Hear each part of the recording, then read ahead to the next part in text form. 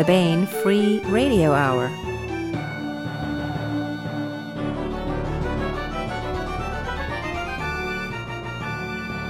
On the podcast, the slow accretion of 100% certified organic nanotech produces life on a formerly barren chunk of rock. Raja Papas may seem all-powerful, but harem scarum. Plus, we continue with the complete audiobook serialization of David Drake's The Sea Without a Shore. All right now.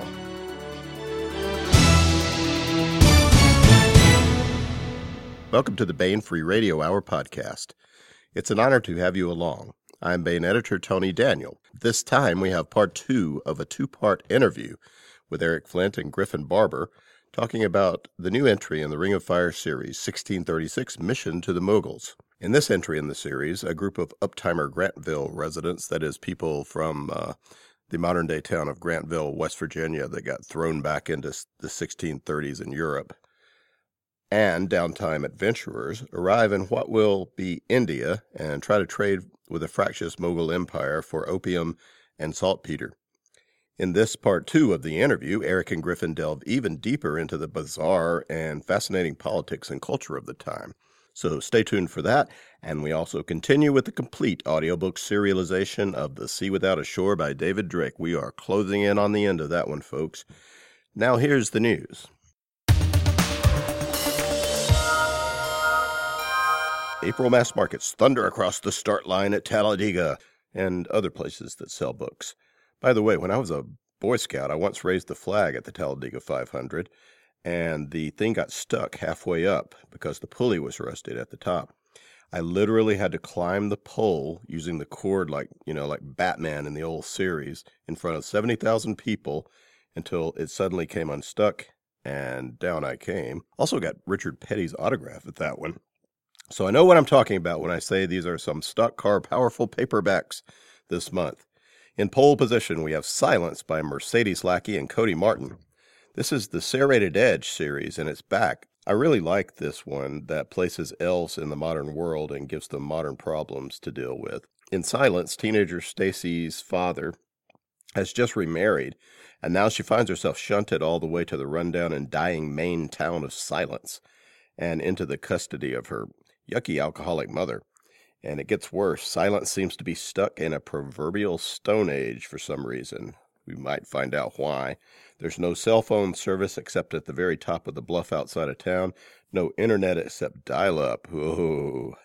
But all is not as it seems in Silence. There are strange things moving beneath the shabby surface, terrible plots in play, and deadly players in a supernatural game afoot. Also at booksellers is Shooting the Rift by Alex Stewart. This is a cool science fiction and space opera with a bang, and it has a humorous edge.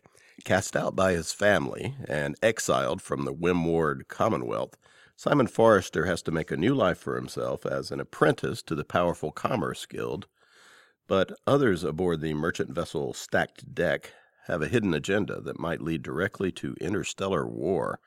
Now Simon finds himself forced to choose between old and new loyalties, with the fate of an empire at stake. Silence by Mercedes Lackey and Cody Martin, and Shooting the Rift by Alex Stewart are now roaring across the finish line with checkered flags flying and into the hands of readers at booksellers everywhere. This is part 2 of a 2-part interview with Eric Flint and Griffin Barber talking about their new entry in the Ring of Fire series, 1636 Mission to the Mughals.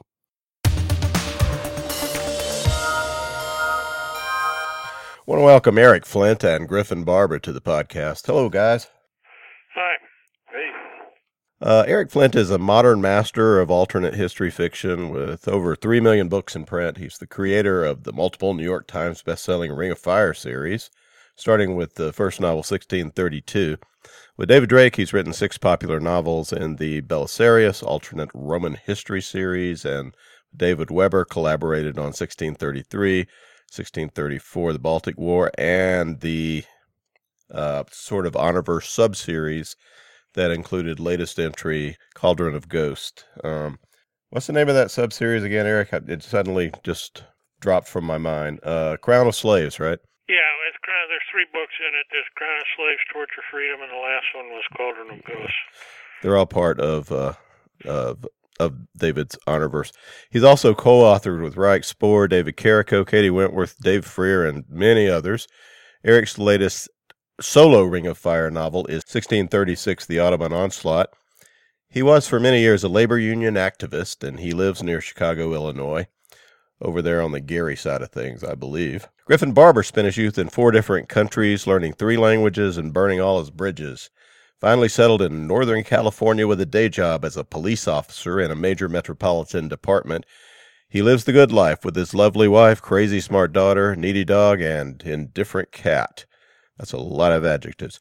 Now at booksellers everywhere is a new addition to the Ring of Fire series, 1636, Mission to the Mughals. All right, tell me how to say it, guys. Mughals, yeah. Mughals. Mughals, yeah. As Griffin was telling me, it's like we got our term Mughal from it. By Eric Flint and Griffin Barber.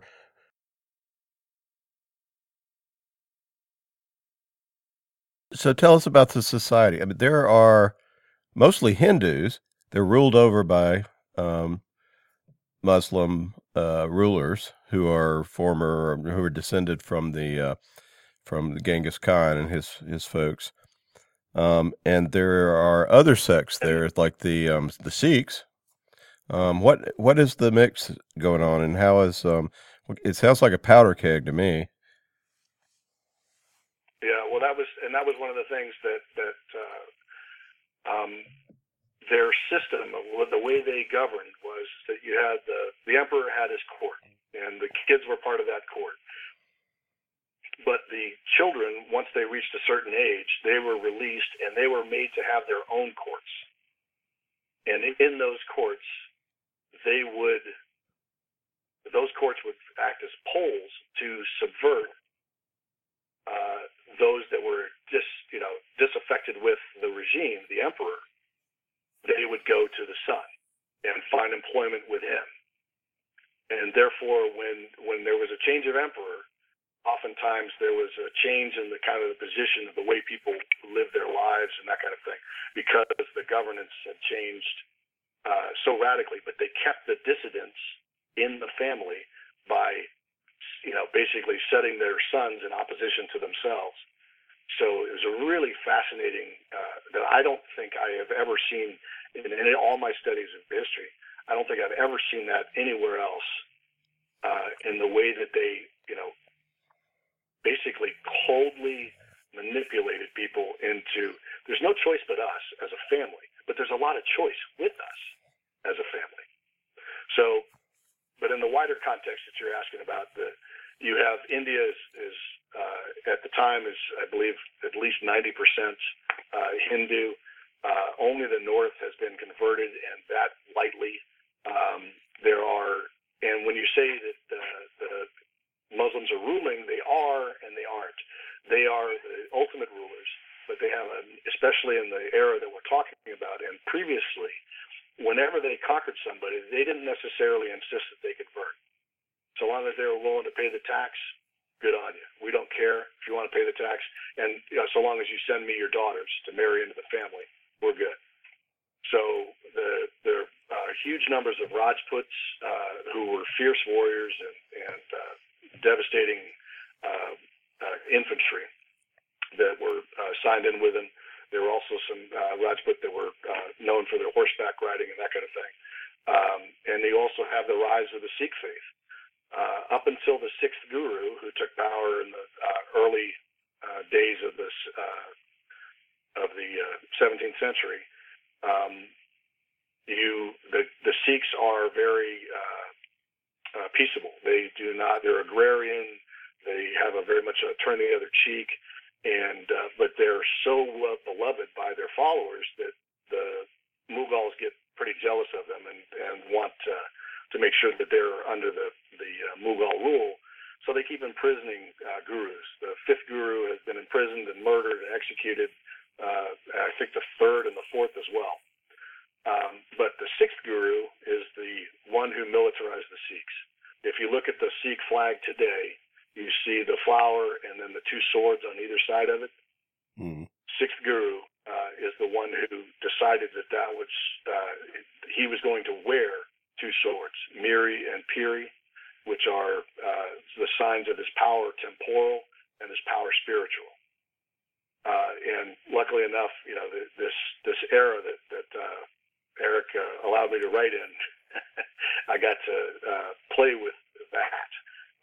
Here's this guy who's militarizing the Sikhs, and that's one of the first things that happens when the Europeans arrive and when the uptoppers arrive in court is there's some stuff going on with the Sikhs, and it's bad news for everybody involved.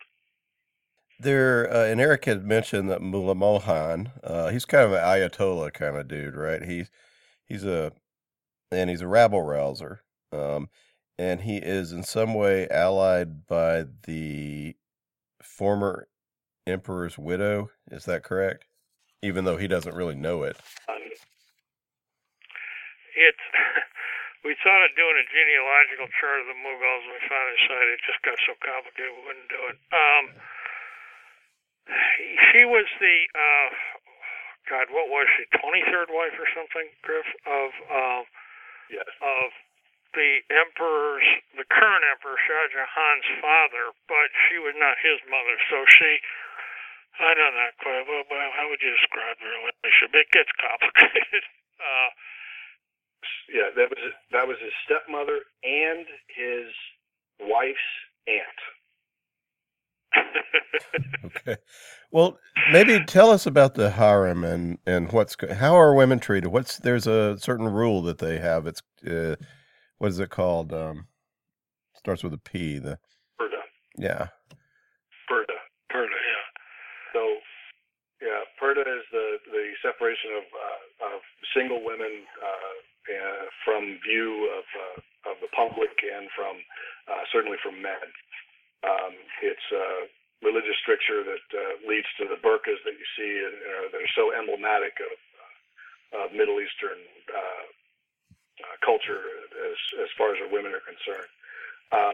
The harem, in its expression in India, was interesting because there are veiling rules for the Rajputs who are Hindu, as for their women as well, and they also practiced sati, which is the immolation of themselves after the death of their husband. So there was a lot of already pre-existing situations in India that were not the best for women. And then in the harem, anybody who is affluent enough, you may have multiple wives in Islam, so long as all of those wives are treated equally. One cannot be favored over the others as far as economically. So if you buy one car for a wife, you have to buy two cars, one for each wife or whatever it may be. So there's a lot of situations like that. So the harem at this time is served. It's also a place of power because the women who are associated with the emperor's harem, they have unprecedented amounts of power, even more so and more formal power than in some ways the courts of Europe, the queens and the dowager queens and empresses of Europe, because they had the power of life and death, but they also had strict control over the children of the emperors. They raised them until they were 10. They had to see to their education. So of course, many of these imperial mothers did not nurse the children themselves. So they had foster, the term is escaping me right now, but foster mothers that were responsible for wet nurses. They had wet nurses, and the children of those the children of those wet nurses were also members of that imperial household, and they would become that prince's closest guards because they were they shared the very same milk and they were raised together, etc. But the biggest thing to remember is it is an oppressive system. 99.9% of people that were in these harems were not there they were there regardless of their choice in the matter. So there are some very dark kind of things going on, including the making of eunuchs out of boys, so that they could serve the harem without risking the purity of those women. A bunch of things that are just really hard to swallow from a modern Western perspective as far as how they lived. One of the things that's come out reading about the Safavids is, and I've already run into this with the Ottomans, when you have harems of the type that these empires had, you get a fascinating. I mean, these women were not powerless by any stretch of the imagination. They just always had to work behind the scenes, and it makes for great storytelling. It really does. It could often get ruthless as hell. Although typically the weapons of choice tended to be more subtle forms of assassination, especially poisoning. But you got the same thing with the Safavids. I mean, exact same kind of dynamic, and they had a different. With them, the ethnic component was much more important because the Iranians, as such, didn't actually dominate the empire initially. They were actually dominated by Turks. Never mind, I'd have to go into it. It had to do with the whole history of the Sufi order that originated them. But then later on, the emperors, in order to play off the Iranians and the Turks, started importing a lot of Georgian people from the Caucasus, Georgians, Circassians, Armenians, and they would often bring them in as women for their harems. And then once those women would have children, they'd start maneuvering to get their children in position. So before, it's really fascinating stuff to work with. Yeah, the harem stuff was a challenge and a playground. I mean, it really was. There was a lot to dive into and to work through and to figure out how to do these interactions, because the Mughal court was the first time I had seen where, you brought it up earlier, that a daughter's in the harem, and she's running the show in the harem because the favorite wife's dead. There's really not a whole lot of mention of the other wives of Shah Jahan, aside from as parents of these collateral princes that were never as important to Shah Jahan or to the actual succession. So there's a lot of fascinating stuff as Eric was saying, to kind of play around with. And the ethnic makeup of the Mughals, they were very much open to marriage alliances and bringing in people, and as a matter of fact, Shah Jahan, his wife Mumtaz was her parents, her aunt Nur Jahan. They were Persians. They had come into the country as merchants, itinerant merchants with horses and everything. They'd almost lost their lives multiple times in different attacks and things like that. And eventually they rose to prominence in the court of Jahangir. And she was married to another man beforehand. And then Nur Jahan, in any case, was married to another man. And then eventually he was killed in battle. I'm going to put air quotes on in battle, because there's some question as to whether or not Shah Jahan or Jahangir had him killed or not, so that he could be with her.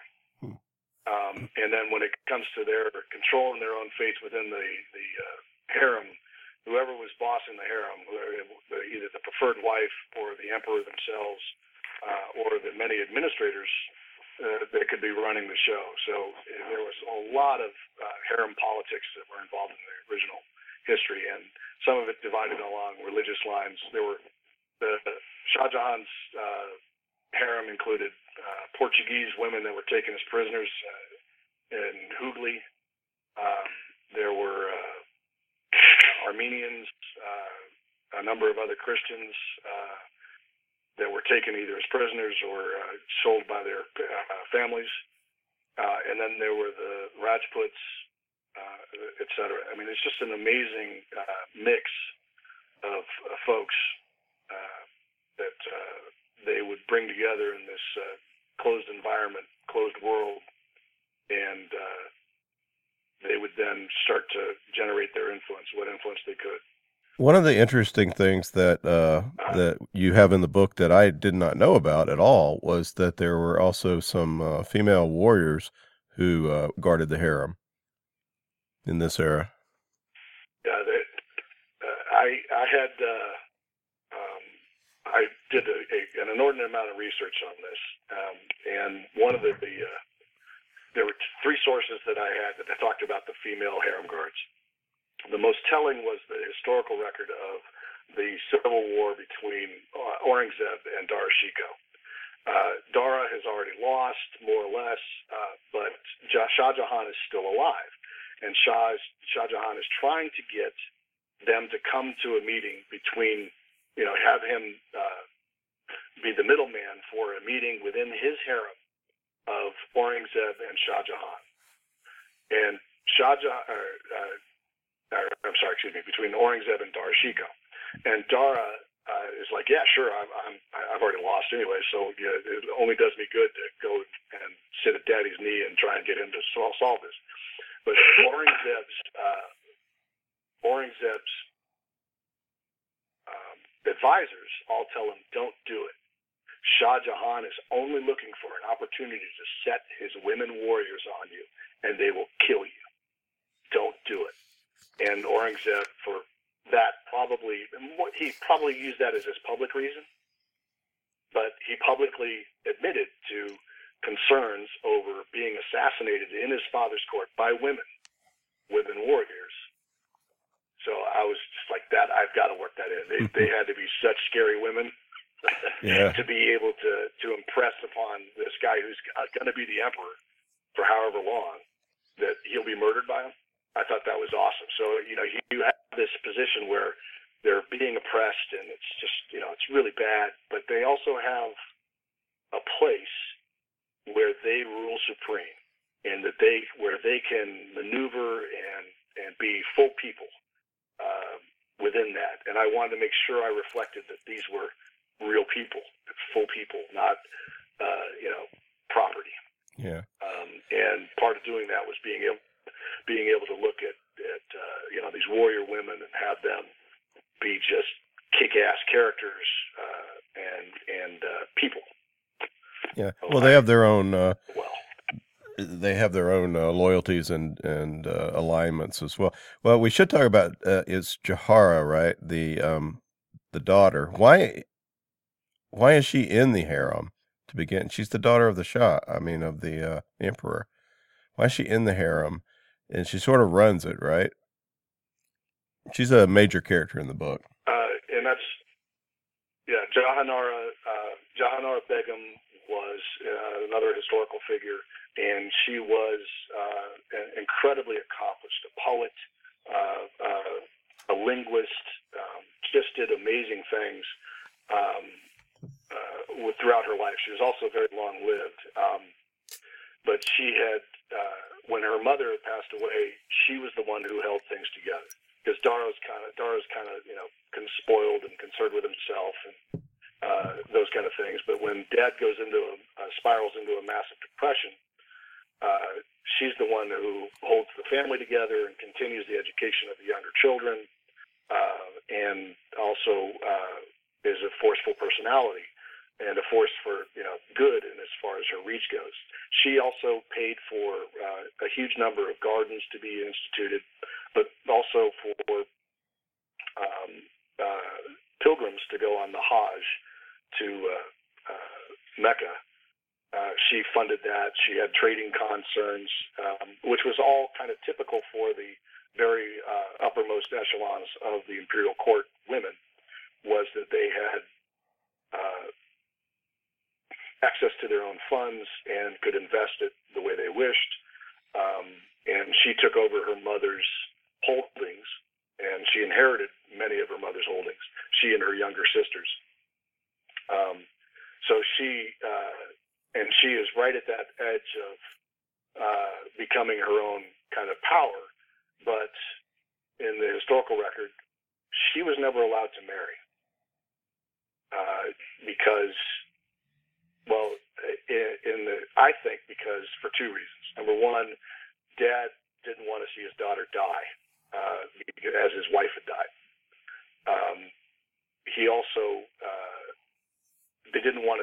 power by giving someone else a claim through a mother's line.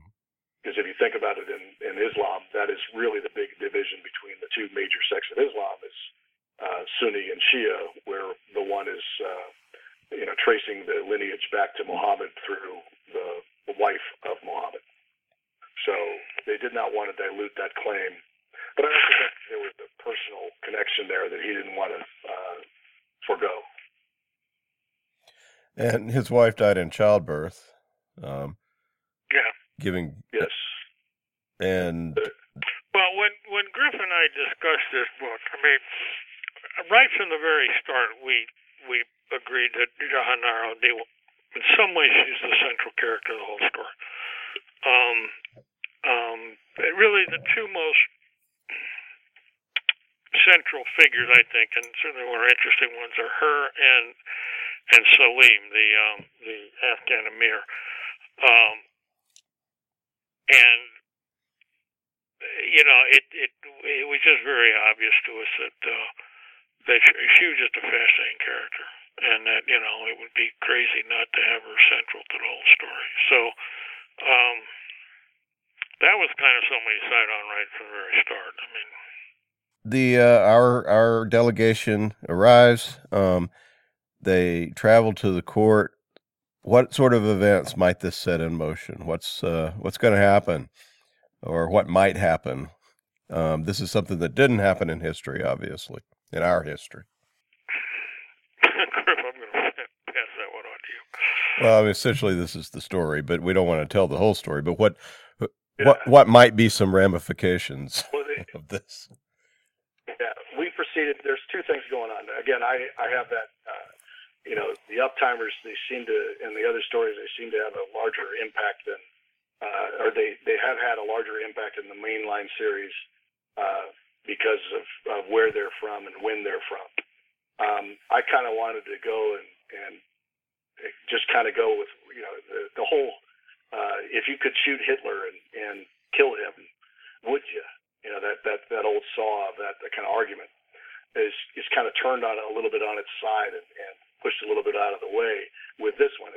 So if you, as you were the emperor, and you found out that you were imprisoned for 40 years by your third youngest son, the one you don't favor, and that the son you do favor is a failure because of what you did in his upbringing, how do you fix that?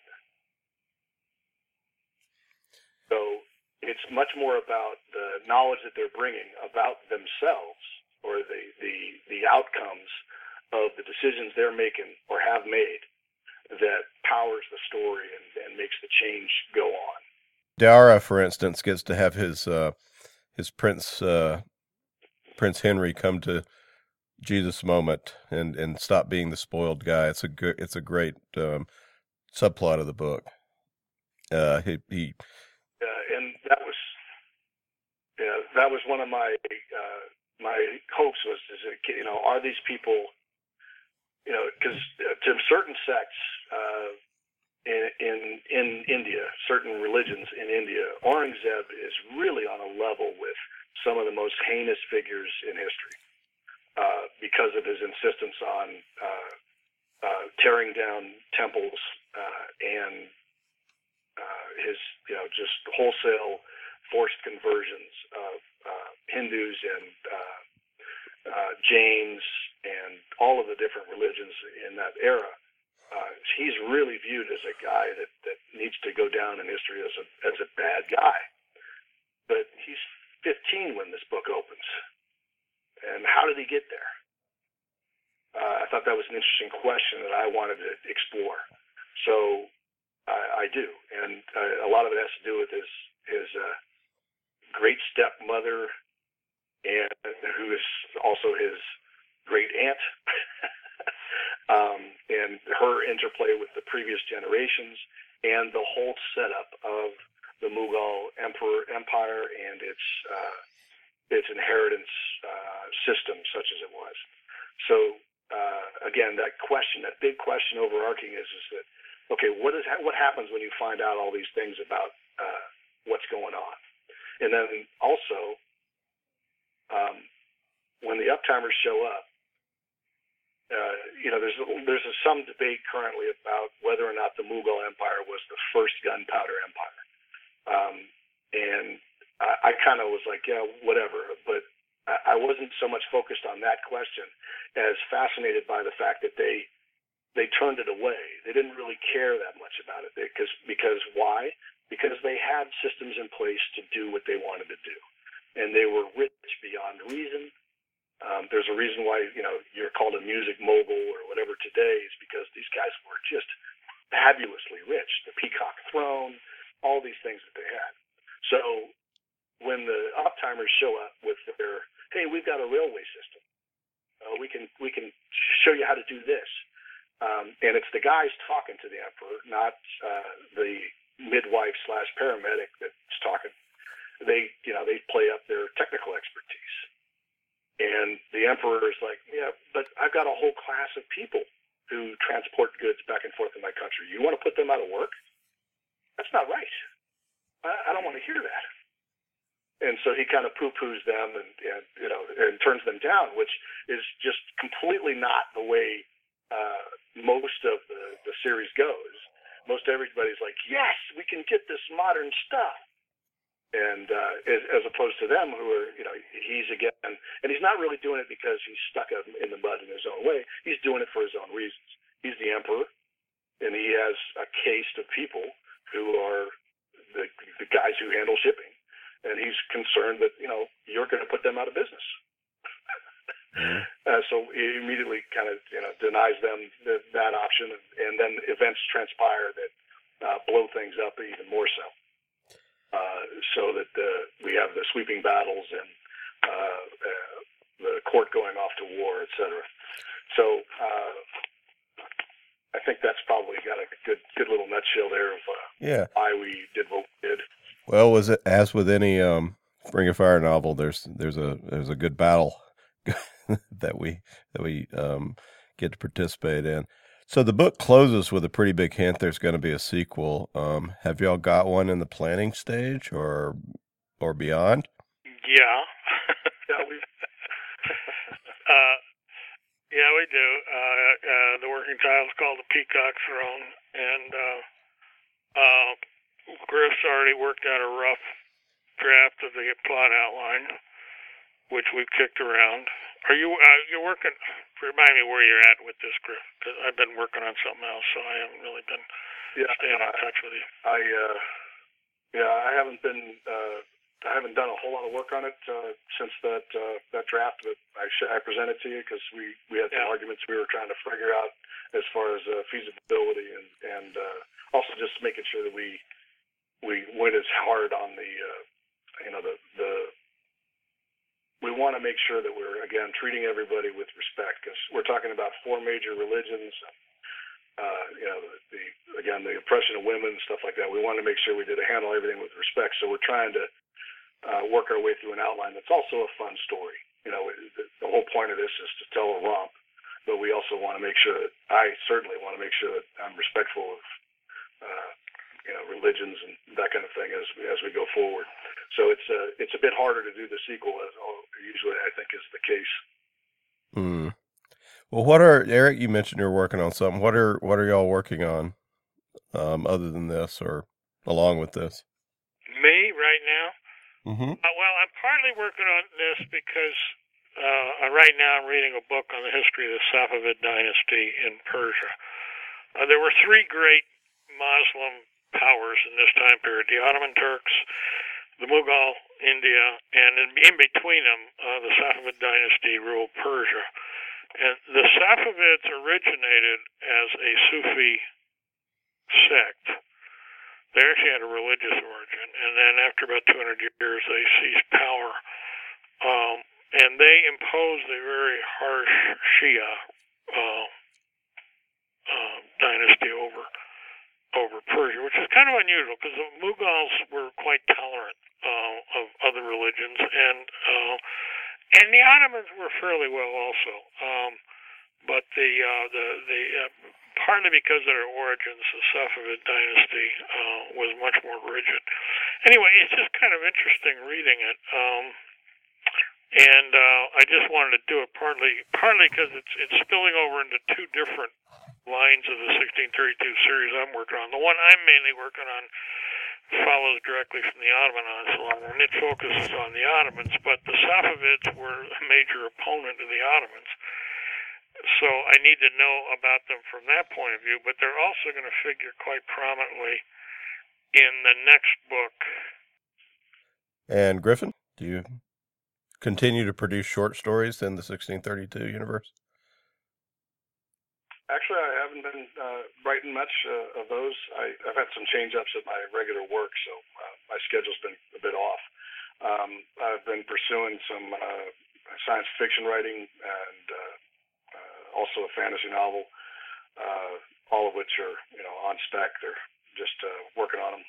And another of Eric's collaborators, Alistair Kimball, has co-authored a novel with him that's I believe it's called Iron Angels.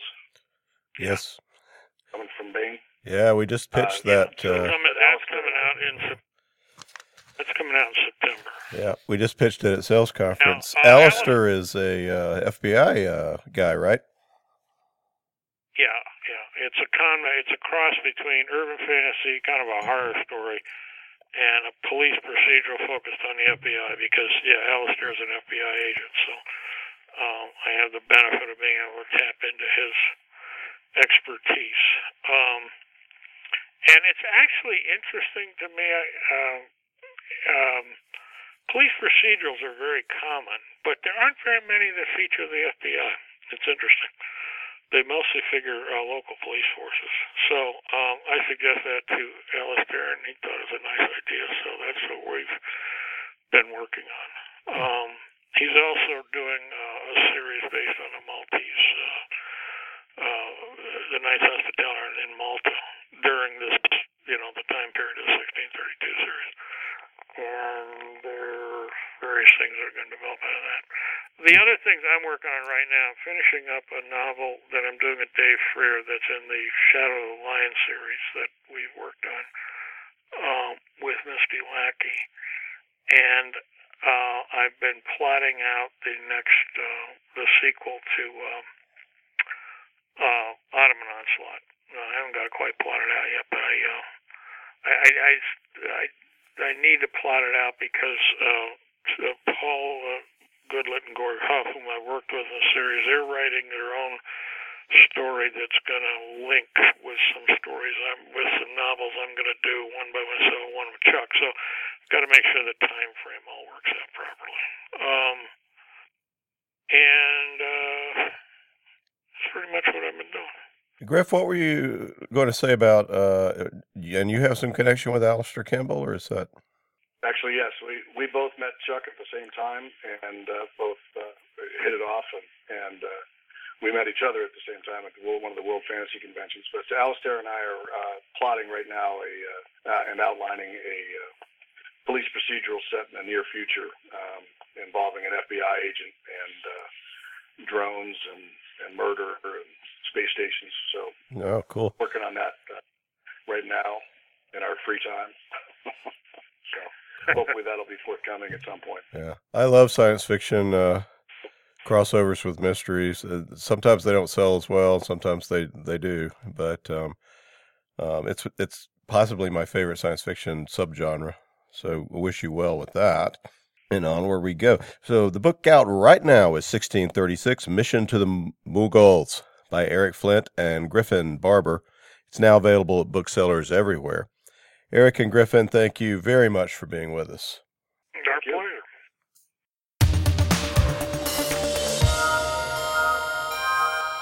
That was part 2 and the conclusion of an interview with Eric Flint and Griffin Barber talking about their new entry in the Ring of Fire series 1636, Mission to the Mughals.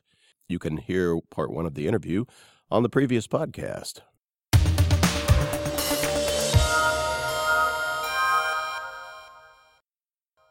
Now we continue with our complete audiobook serialization of David Drake's The Sea Without a Shore. It seems Cinnabar's chief spy master is a mother also, and her son is determined to search for treasure in the midst of a civil war. Who better to hold the boy's hand and to take the blows directed at him than Captain Daniel Leary, the Republic of Cinnabar Navy's troubleshooter, and his friend, the cyber spy Adele Mundy. The only thing certain in the struggle for control of the mining planet Corsaira is that the rival parties are more dangerous to their own allies than to their opponents. Daniel and Adele face kidnappers, pirates, and a death squad even before they can get to the real business of ending the war on Corsaira and bringing their charge home, maybe along with ancient alien treasure. Now here is the next entry of David Drake's The Sea Without a Shore.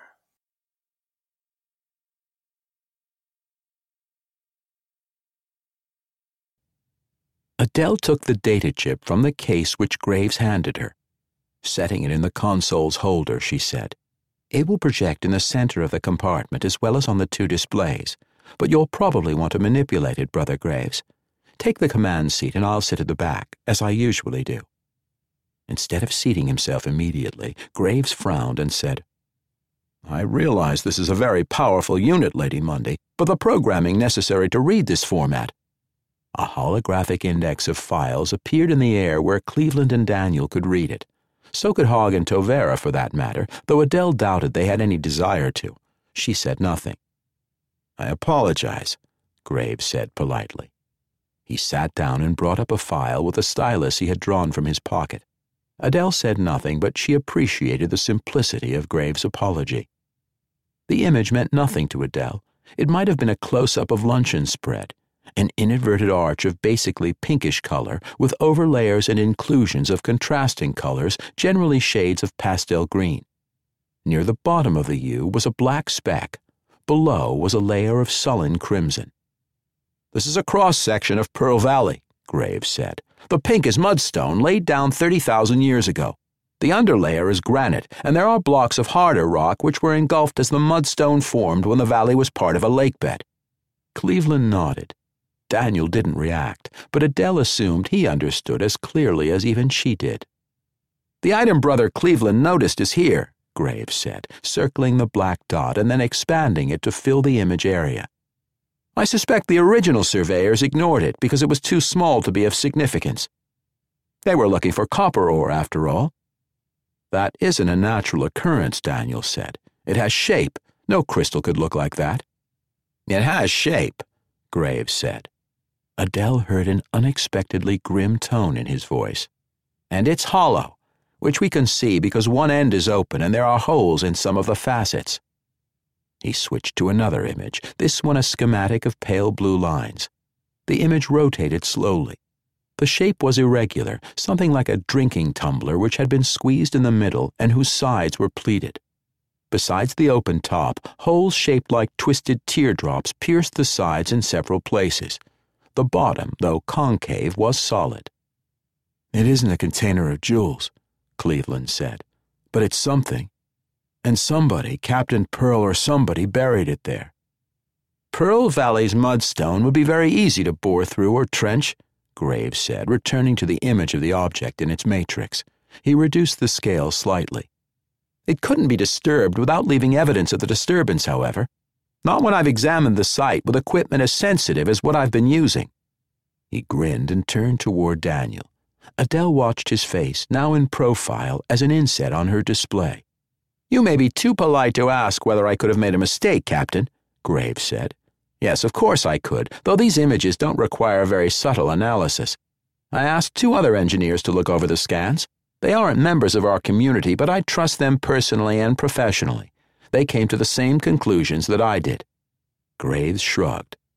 "The mudstone appears to have formed over the object," he said. "If it's an artifact, it isn't a human artifact, and it certainly isn't something that Captain Pearl buried." Adele had a great deal of experience in sharpening fuzzy images, but these had not been manipulated. She was looking at raw data as it came from the surveying equipment, and they were razor sharp even at the highest magnification. "Brother Graves," she said, "what is the object made of? It would appear to be very dense." "Yes, Lady Mundy," Graves said, turning toward her with a troubled expression. Adele had inset real-time images of the 3 other principals on his display, but Graves seemed to be trying to look through the holographic screen to see her directly. It's almost impossibly dense. Granted that our scans have a degree of error and that gravity plotting is suggestive rather than solid proof. He shrugged again. My colleagues and I believe that the artifact is made from a stable transuranic element. Graves said. Element 126, presumably, though the element's existence is merely a prediction and it has no name. Well, unbihexium, but that's a placeholder unless and until the element itself is discovered, which we apparently have just done. Then it's valuable after all, Cleveland said. He too looked worried. Even though it isn't a case of jewels. I suppose you could say that the artifact is of incalculable value, Graves agreed. There isn't a market for such a thing because it would be unique in human experience, but it's certainly valuable. I don't see any sign of an antenna, a wire, or a spike on the end, Daniel said. I thought it might be a sort of cavity resonator, trapping signals and re-emitting them on a different wavelength. What sort of signals, Captain? Adele said. I didn't make a detailed search of Pearl Valley, but I think my equipment would have noticed anything that didn't fit standard parameters. I don't know, Daniel said. He grinned engagingly. Nothing electronic, then, not if you didn't pick it up. He looked from Graves to Cleveland, then said as if idly, You believe Pearl Valley is a good place to live, Master Cleveland? For that matter, I like the atmosphere myself, though I'm probably not a good example. I generally like places. Yes, that's so, Cleveland said, obviously puzzled at the change of subject. About the valley, certainly. And I'm glad to hear that you're a happy man, sir. Pretty generally, yes, Daniel said, still grinning. What do you suppose feelings look like? And how would you transmit them? There's no evidence, Graves said. He let his words trail off, perhaps because he had thought further and had realized that there was no objective evidence on any part of the matter. The healthful, welcoming nature of the transformationist community was wholly subjective. Since we don't appear to need weapons anymore, thank goodness, Cleveland said. Then we don't need the money we were going to buy weapons with, do we, Brother Graves? I don't accept the connection between the artifact and our faith, Graves said. I'm confident that if we drill down and bring the object to the surface, which we could do very easily, it will have no adverse effect on Pearl Valley or the transformationist community. He shook his head slowly and continued. But no, I don't see that the community has a serious need for money. Many of those who join us do so after successful careers in the wider world, and the members who guide our investments are quite skilled. Then I suggest, Cleveland began. His face changed, and he straightened on his seat. Captain Leary, he said in a formal tone, forgive me for forgetting that you and my mother are each due 1/3 of any treasure which the expedition finds. And it appears that we have found a treasure. If my sister were here, Daniel said, she might have an opinion on the matter. But she isn't here, and I'm not in the business of money. He shrugged and said, No treasure has been recovered. You owe me absolutely nothing, and I'm confident that Mistress Sand would say the same. Not that it matters, because she isn't here any more than Deirdre is. Daniel looked at Adele and raised an eyebrow. Do you have anything to add, Lady Mundy? He asked. You had some business of your own to transact on Corsaira, I believe. I've accomplished everything I came to do, Adele said, in a neater fashion than either Deirdre Leary or Mistress Sand can have imagined that I would. Neater than I imagined myself. Then I think we're done with necessary business, Daniel said, nodding. However, he looked around the compartment. His grin was just short of splitting his face. Although it doesn't matter to anybody, and therefore nobody can be disappointed, I do have an idea as to where Captain Pearl hid whatever it was he brought from Bay. Anybody else interested in seeing if I'm right? He's really a little boy, Adele thought. Then, may he never change. Cleveland stood up, grinning back at Daniel. I may have found peace and enlightenment, he said, but I haven't lost my sense of curiosity. I certainly would like to learn. And I, said Graves, rising also. Hog, said Daniel, getting to his feet. You usually carry fishing lures, don't you? "Aye," said Hogg, "and I've got a shotgun if you'd like to try the local game besides." "Just the lure," said Daniel. "We're going fishing for treasure."